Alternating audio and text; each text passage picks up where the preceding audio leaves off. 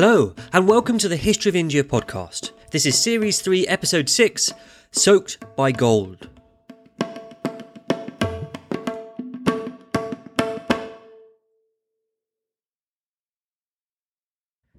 A long, long time ago, no, even before that, before history began, in northern India in a small kingdom ruled King Raghu.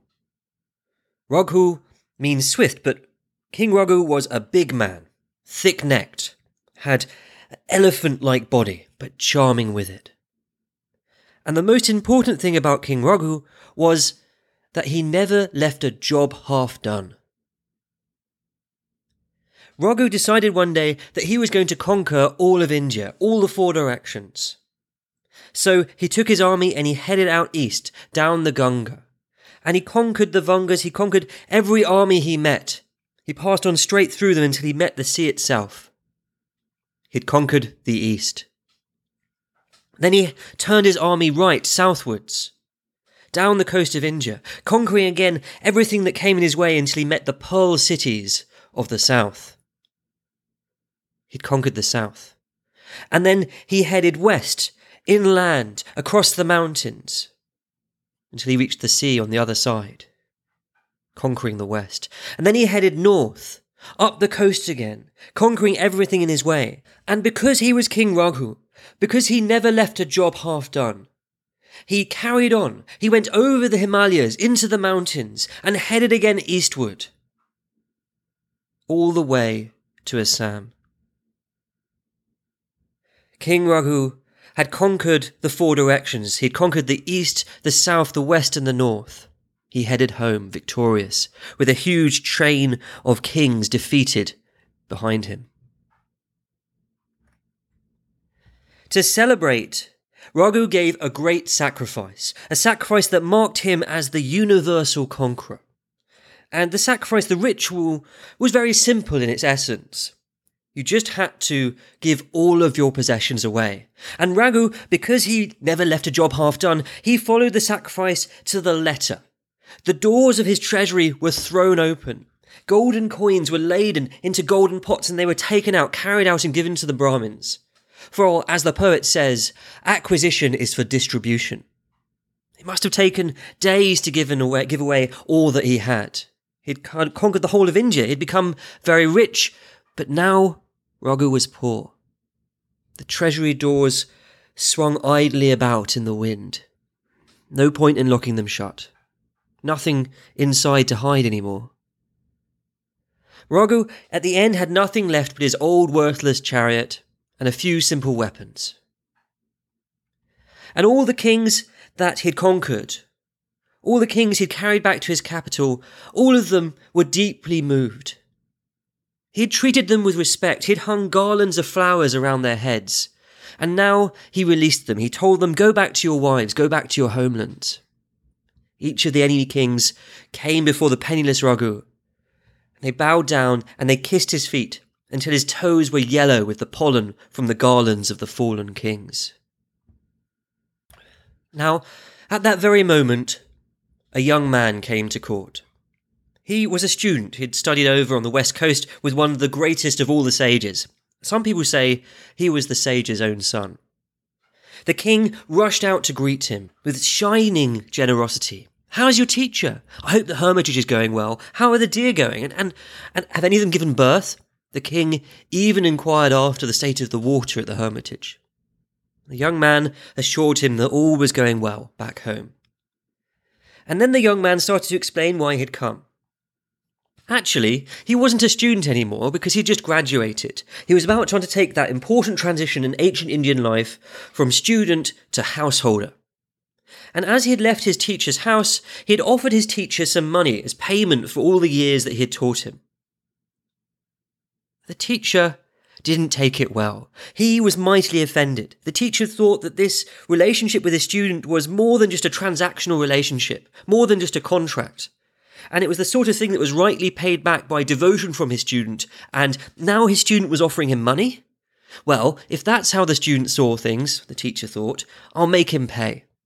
And he demanded from the student 14 crores of gold coins, one for every subject he had taught the student. And the student didn't have the money. He was just a student. So he had come to the new ruler of the world, King Raghu, to ask for help. But, the student said, he could see that the king was now penniless, and he admired it, and he was sorry for having bothered the king. The student turned away to leave. But King Raghu wasn't going to have any of that. He didn't leave a job half done. He stopped the student in his tracks.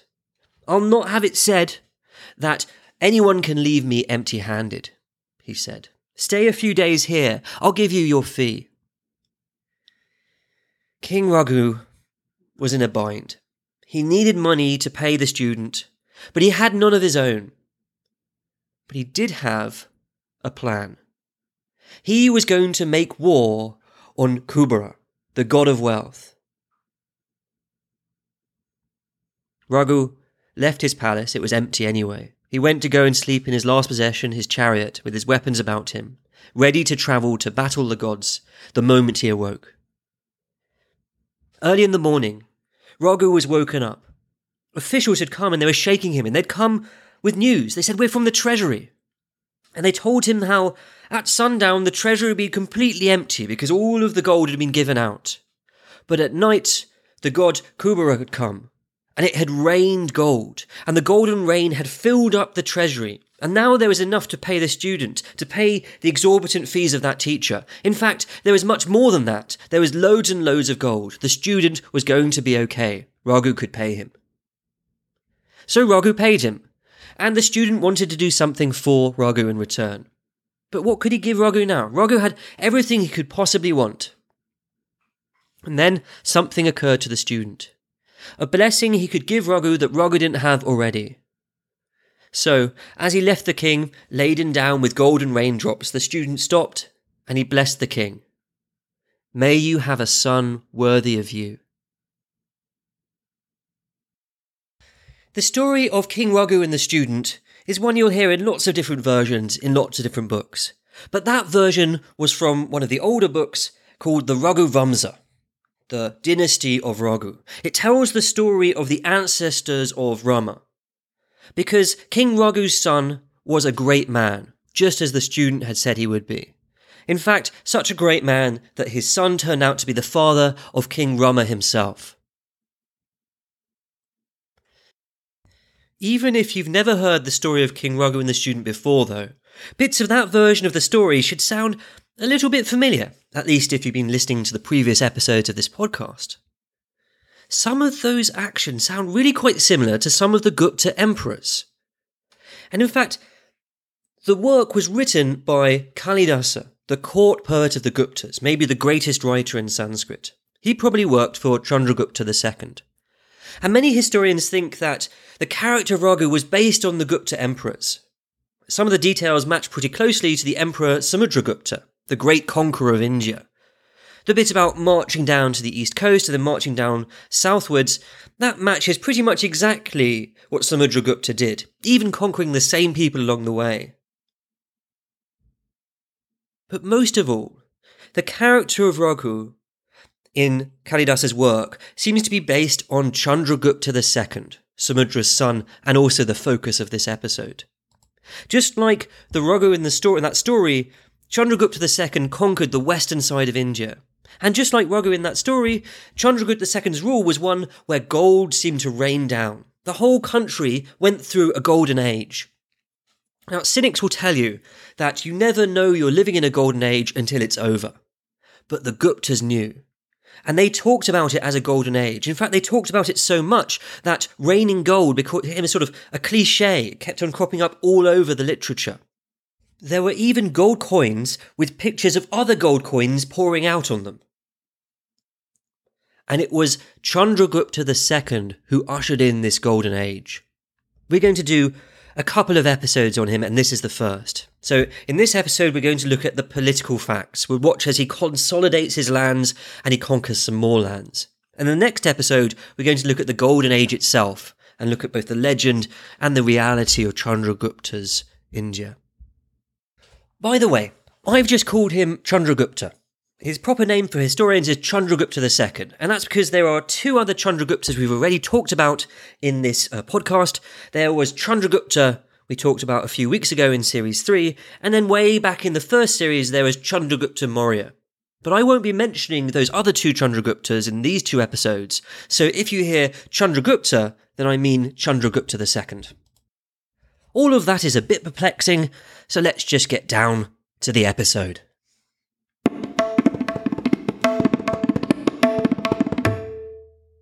When Chandragupta II came to the throne, it came with a wave of scandal. Not only had the Shakas invaded, the stories said that Chandragupta had killed his own brother, the king, and taken the throne for himself. The stories even said that Chandragupta had married his brother's wife.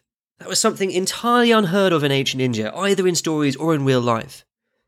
That's what the stories said about Chandragupta anyway, and those were the stories that Chandragupta himself put out. That was about the worst possible start an emperor could have. But Chandragupta was a very competent man, and he was about to fix it quickly. Just like King Raghu had in the story, Chandragupta put down a confederacy of rebel kings over in the east in the Bay of Bengal. But the east, that was old hat. His father had conquered all of that stuff, all the way down to the pearl fisheries of the south. Chandragupta's eyes were turned not to the east, but to the west, where, beyond the edge of his father's empire, piles of gold lay, waiting to be taken by a glorious emperor, anyone strong enough to take them. And because Chandragupta's eyes were looking to the west, that meant he had, first of all, to go south. Let me explain. South of the Gupta Empire were the Vakatikas, the people of the mountain. Now, just 3 generations ago, they'd been more powerful than the Gupta Empire. They'd threatened the Gupta borders, or their allies had. And their king had announced himself emperor. And then just a generation ago, Chandragupta's father, the great conqueror, had come through, and by a combination of good timing and sheer guts, he had killed the Vakatika king. And the Vakatikas were now ruled by the old king's son. He was a young man, and by all accounts he was a modest sort of chap, almost to the point of meekness. And he was also described as tender-hearted. Not what you'd think of as a great warrior. But actually the new king, he'd done well enough. He'd kept up the large kingdom of his father, pretty much intact. A lot of that kingdom was in the hills, and I suppose it's easier, right? Your people know the terrain, they know where to hide, they know where to attack, and the invader doesn't really know, so it's easier to defend. In any case, Chandragupta II wasn't going to try and flush the mountain people from their mountain home. He wasn't going to beat them with his army, he was going to beat them with his daughter. This was his daughter from his first marriage. Way back before he'd become king and killed his brother and married his wife, he'd had another wife.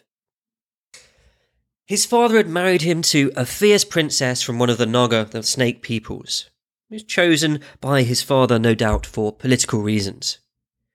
Now, Chandragupta had since found another queen, but in the meantime, from this political alliance, this political marriage, he'd had 4 children. 3 sons and 1 daughter. We don't hear that much about the sons. In fact, we don't actually know what their names were in full. Come to think of it, there's even a chance they just didn't exist. But about the daughter, we hear a lot about her. Her name was Prabhavati, and she will certainly be a player on the stage of history. Next episode. For now, though, her role is just to get married and cement an alliance. Because Chandragupta married her to the king of the Vakatikas.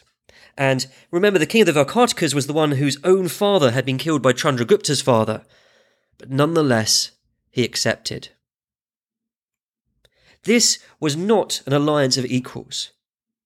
The details of the alliance show just how far the Guptas had come. Way back at the start of the Gupta Empire, only a few generations ago, the Guptas had made another alliance. The Gupta emperor had married a princess from a tribe to the north. You can hear about that in an earlier episode. And back then, the Guptas had been very proud indeed of their alliance. They had written the queen's name on their coins, that even depicted the queen on their coins, and on the other side of their coins, they'd put the name and the symbol of her tribe. How things had changed in the generation since then. Now the shoe was on the other foot. It was now the Guptas' allies who were proud of being allied with the Guptas and not vice versa. Prabhavati Gupta had married into the Varkartikas, but she kept her Gupta name. She kept on calling herself Gupta. And when the Varkartika scribes came to write her genealogy in the Varkartika family inscriptions, they did something almost unheard of. Rather than telling the story of the genealogy, the ancestors of the family she had joined when she'd married, the Varkartikas, they wrote the genealogy of her old family, the Guptas. The Guptas were still primary in her life, and even the Varkartikas, her new family, recognised that. The scribe even wrote the genealogy in Gupta-style lettering. The Varkartikas, by all accounts, were well and truly devoted to their Gupta princess and to her Gupta family. And so they were behind Chandragupta II 100%. And that, in the end, was going to cost the Varkartikas their king.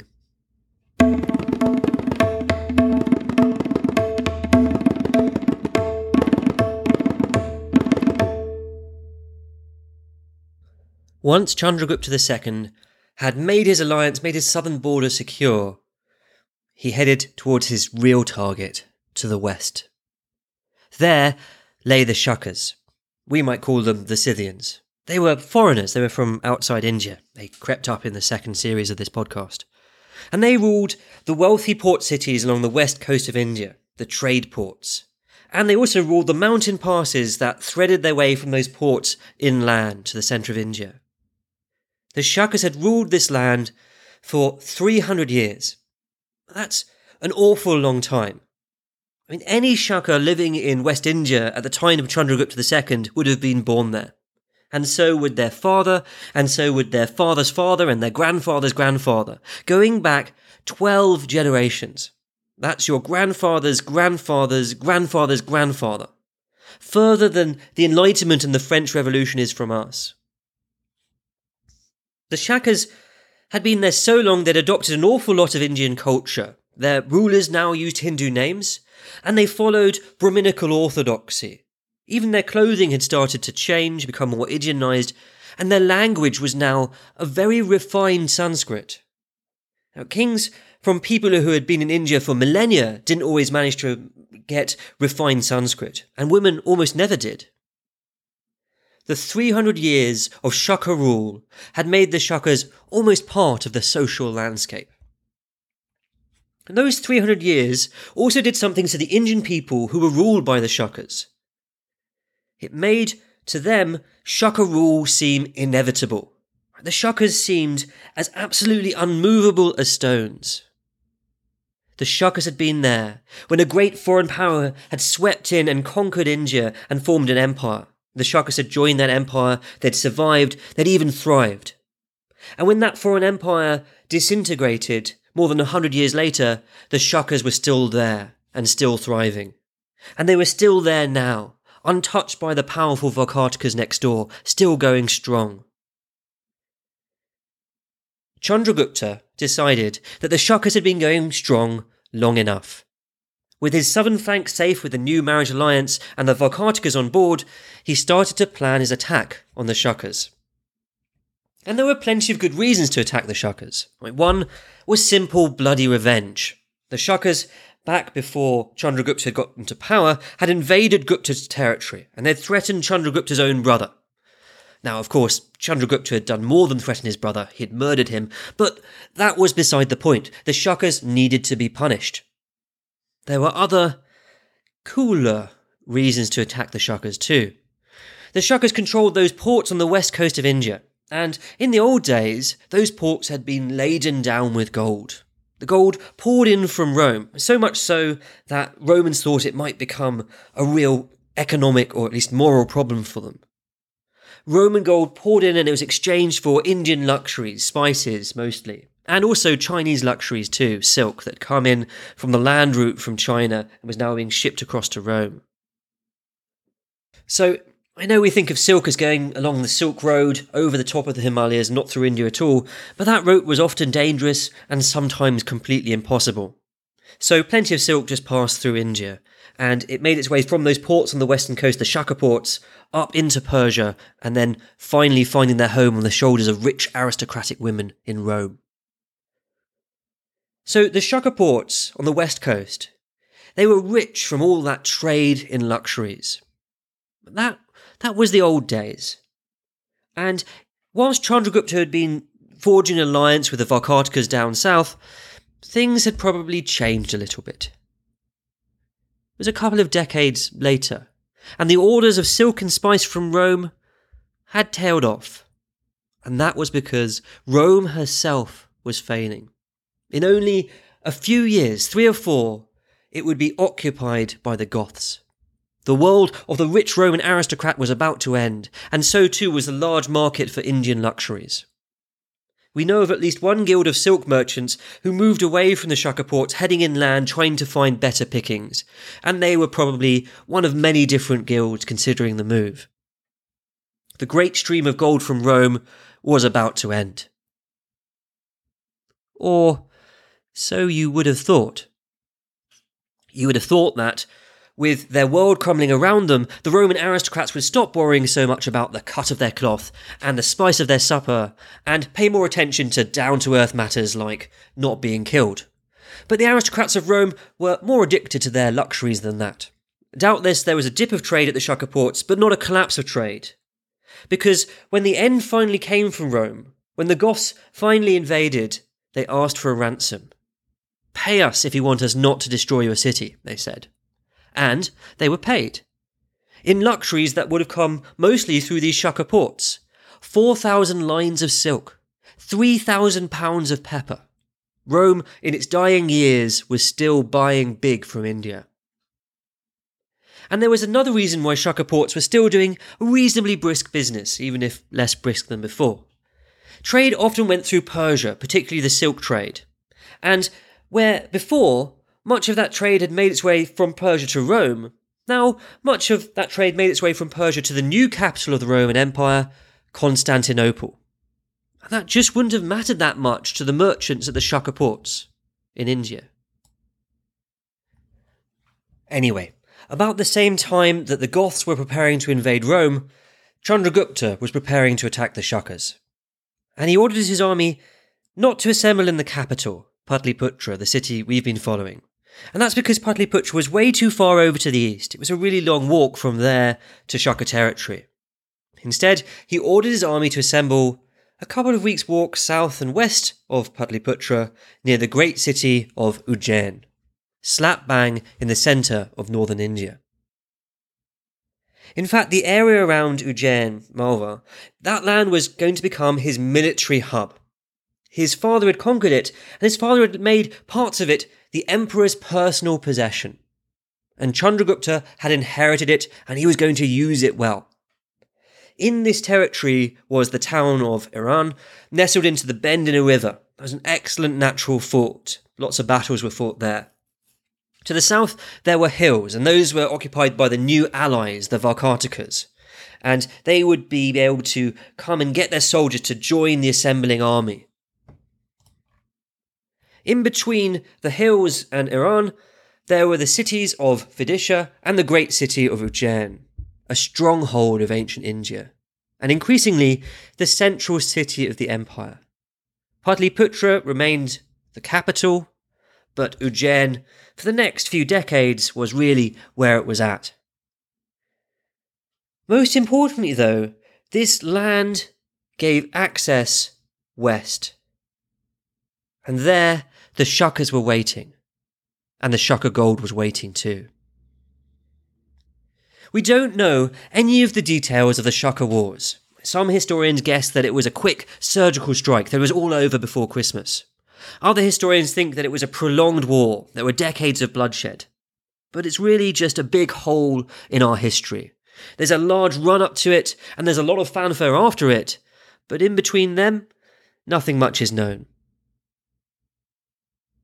When all is said and done, pretty much all we know from the war is that the Shaka king was killed and the territory was added to the Gupta Empire. Chandragupta had won, and he'd earned himself a new title, Shakari, enemy of the Shakas. And he was said now to reign up to the sea. Actually, up to the sea is not really that good of a title. Lots of kings were called kings who reigned up to the sea, even minor kings who ruled way away from the sea and definitely didn't rule up to the sea at all. So it's not such a great title. But the whole enemy of the Shakas thing, that was a good title. That was earned. And it became a title of legend.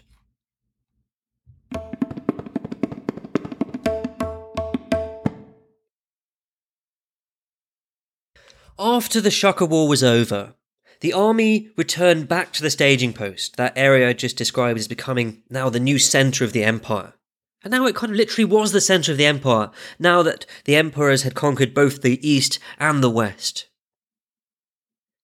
And there started a great outpouring of celebration of the victory. One of Chandragupta's generals, who was a Buddhist, went to a nearby hill, and there was an old stupa up there and also a community of monks. It was called Sanchi. We've visited before in a podcasty sort of way in a previous episode. The general went up there and he left a donation, sponsoring some building work with an inscription on it.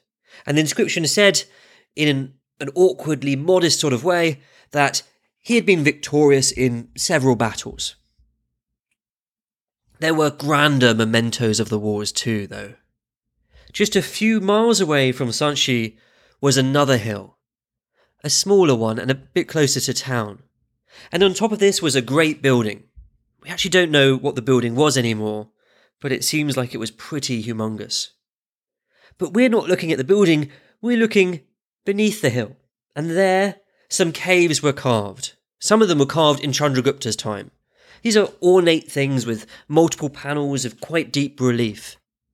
We'll be visiting these places again before the series is out, I'm pretty sure. But now we're interested in heading just to two of those caves. The first of these caves is carved into an odd ball of rock. It's only a few metres across, and there's another flattish slab of rock balanced on top. It's a bit like a monolithic pumpkin wearing a plate as a hat. And in the side of the monolithic pumpkin is a door, carved into it. On either side, there is the sculptures of two guardians of the door. And if you go in, there's an inscription. The words of Chandragupta's Minister for Peace and War, his Secretary of State, his Minister of Defence. And the inscription says that he'd come here with Chandragupta himself, seeking to conquer the whole world. And the inscription says Chandragupta was such a king that that's exactly what he would accomplish. And that's exactly what he did accomplish. He conquered kingdoms and he made the kings his slaves. The other cave we're here to see is just a bit further down. Actually, it's called a cave, but it's not really a cave in the traditional sense. It's more of an indentation about a metre thick. But inside that indentation is perhaps the most famous sculpture from the Gupta era. It's the very first depiction we have of the story of the boar saving the earth. The story's got a bunch of different versions, and one of them goes roughly like this. One day, an asura, a demon, managed to secure a wish from Brahma. And so he told Brahma, I wish to be invulnerable. I wish it to be that no one can harm me. No human, no elephant, no horse, no tiger, no dog. And he went on to go and list all of the things and animals he could think of, so that he would be invulnerable to everything and nothing could possibly harm him. And Brahma granted him the wish. So the demon went down to earth and he started to cause trouble. He started to become a tyrant. He started to destroy things with reckless abandon. Almost as if he was completely invulnerable and no one could do anything back to him. And that's because he was completely invulnerable.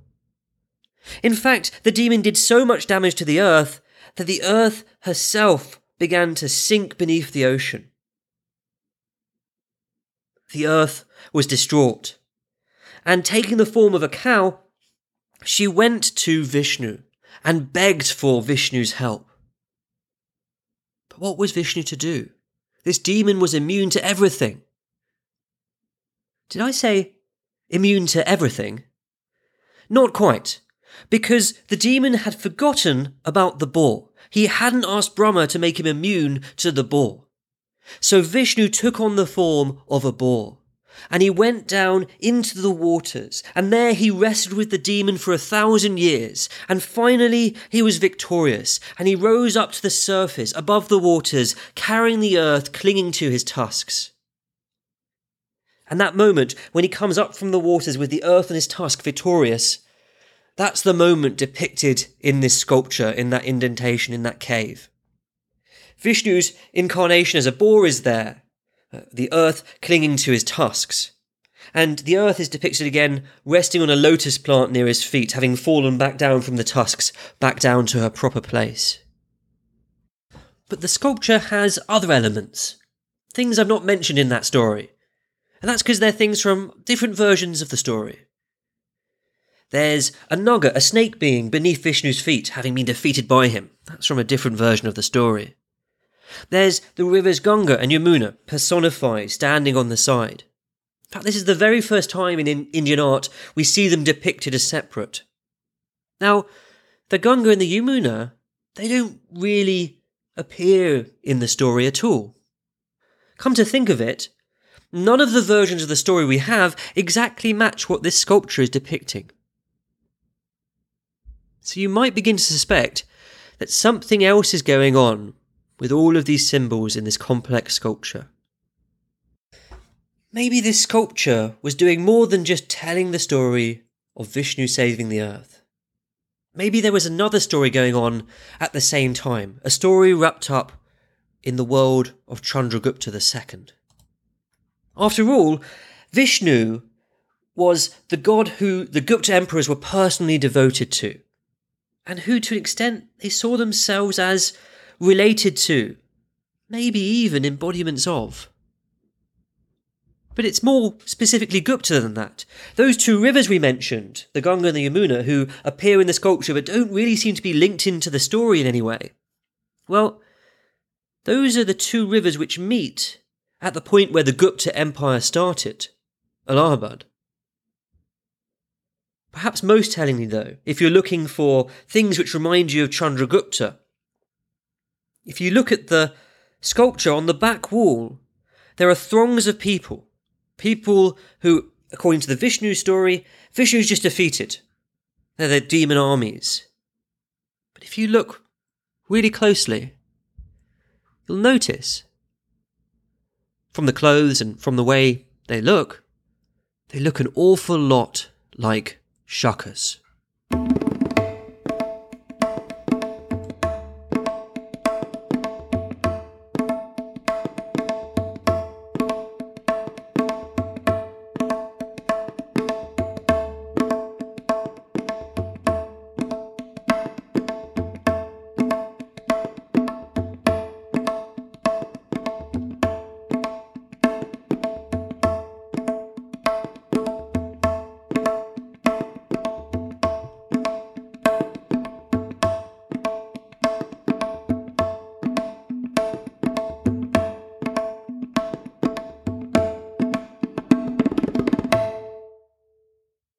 Every week we read something from the original sources, and this week I thought we just had to read from the Raghuvamsa.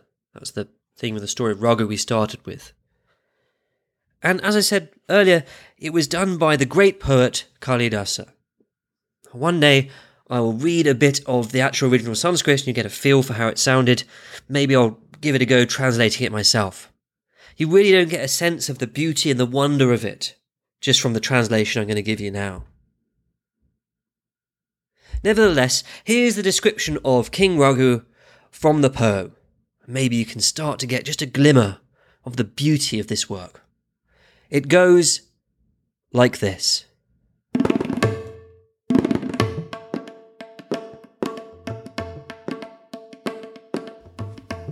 Raghu, consecrated to the universal sovereignty, was served by Padma, as it seemed, herself invisible by holding over him a lotus umbrella discernible from the halo of radiance that encircled him. And the goddess of learning too, being present in the panegyrizing bards at stated hours, served him, worthy of praise, with eulogies full of sense. The earth, though enjoyed by estimable monarchs, with Manu at their head, appeared in his case like one that had no previous master. He, by the justice of his punishments, won the heart of all the people, like the southern breeze, which is neither very cold nor excessively hot, and therefore delightful to all. By his possessing superior virtues, the people were made to long less for his father by him, just as they are by the fruit of the mango tree for its blossoming. By men versed in the political art, 2 courses, the fair and the unfair, were pointed out to the new king, but the first alone was adopted by him, and not the second. Even the qualities of the 5 primary elements now attained a fresh excellence. Under his new regime, everything became new. As the moon by its power to delight is rightly called Chandra, and as the sun by its diffusing heat is correctly named Tarpana, so he, by pleasing his subjects, was justly styled Raja. Granted that his eyes were large, extending to the ears, but the function of real eyes was discharged in his case by his knowledge of the Shastras, pointing out to him the minute details of his regal duties. Now, as he was at ease by the pacification of his kingdom, there came to him, like a second goddess of wealth, autumn, marked by lotuses. His exceedingly unbearable prowess and the intolerable heat of the sun simultaneously pervaded all the quarters of heaven, their path being cleared by the clouds, lightened by their contents being discharged. Indra withdrew his pluvial bow, and Raghu took up his victorious one, for they both took up their respective bows in turn for the good of the people.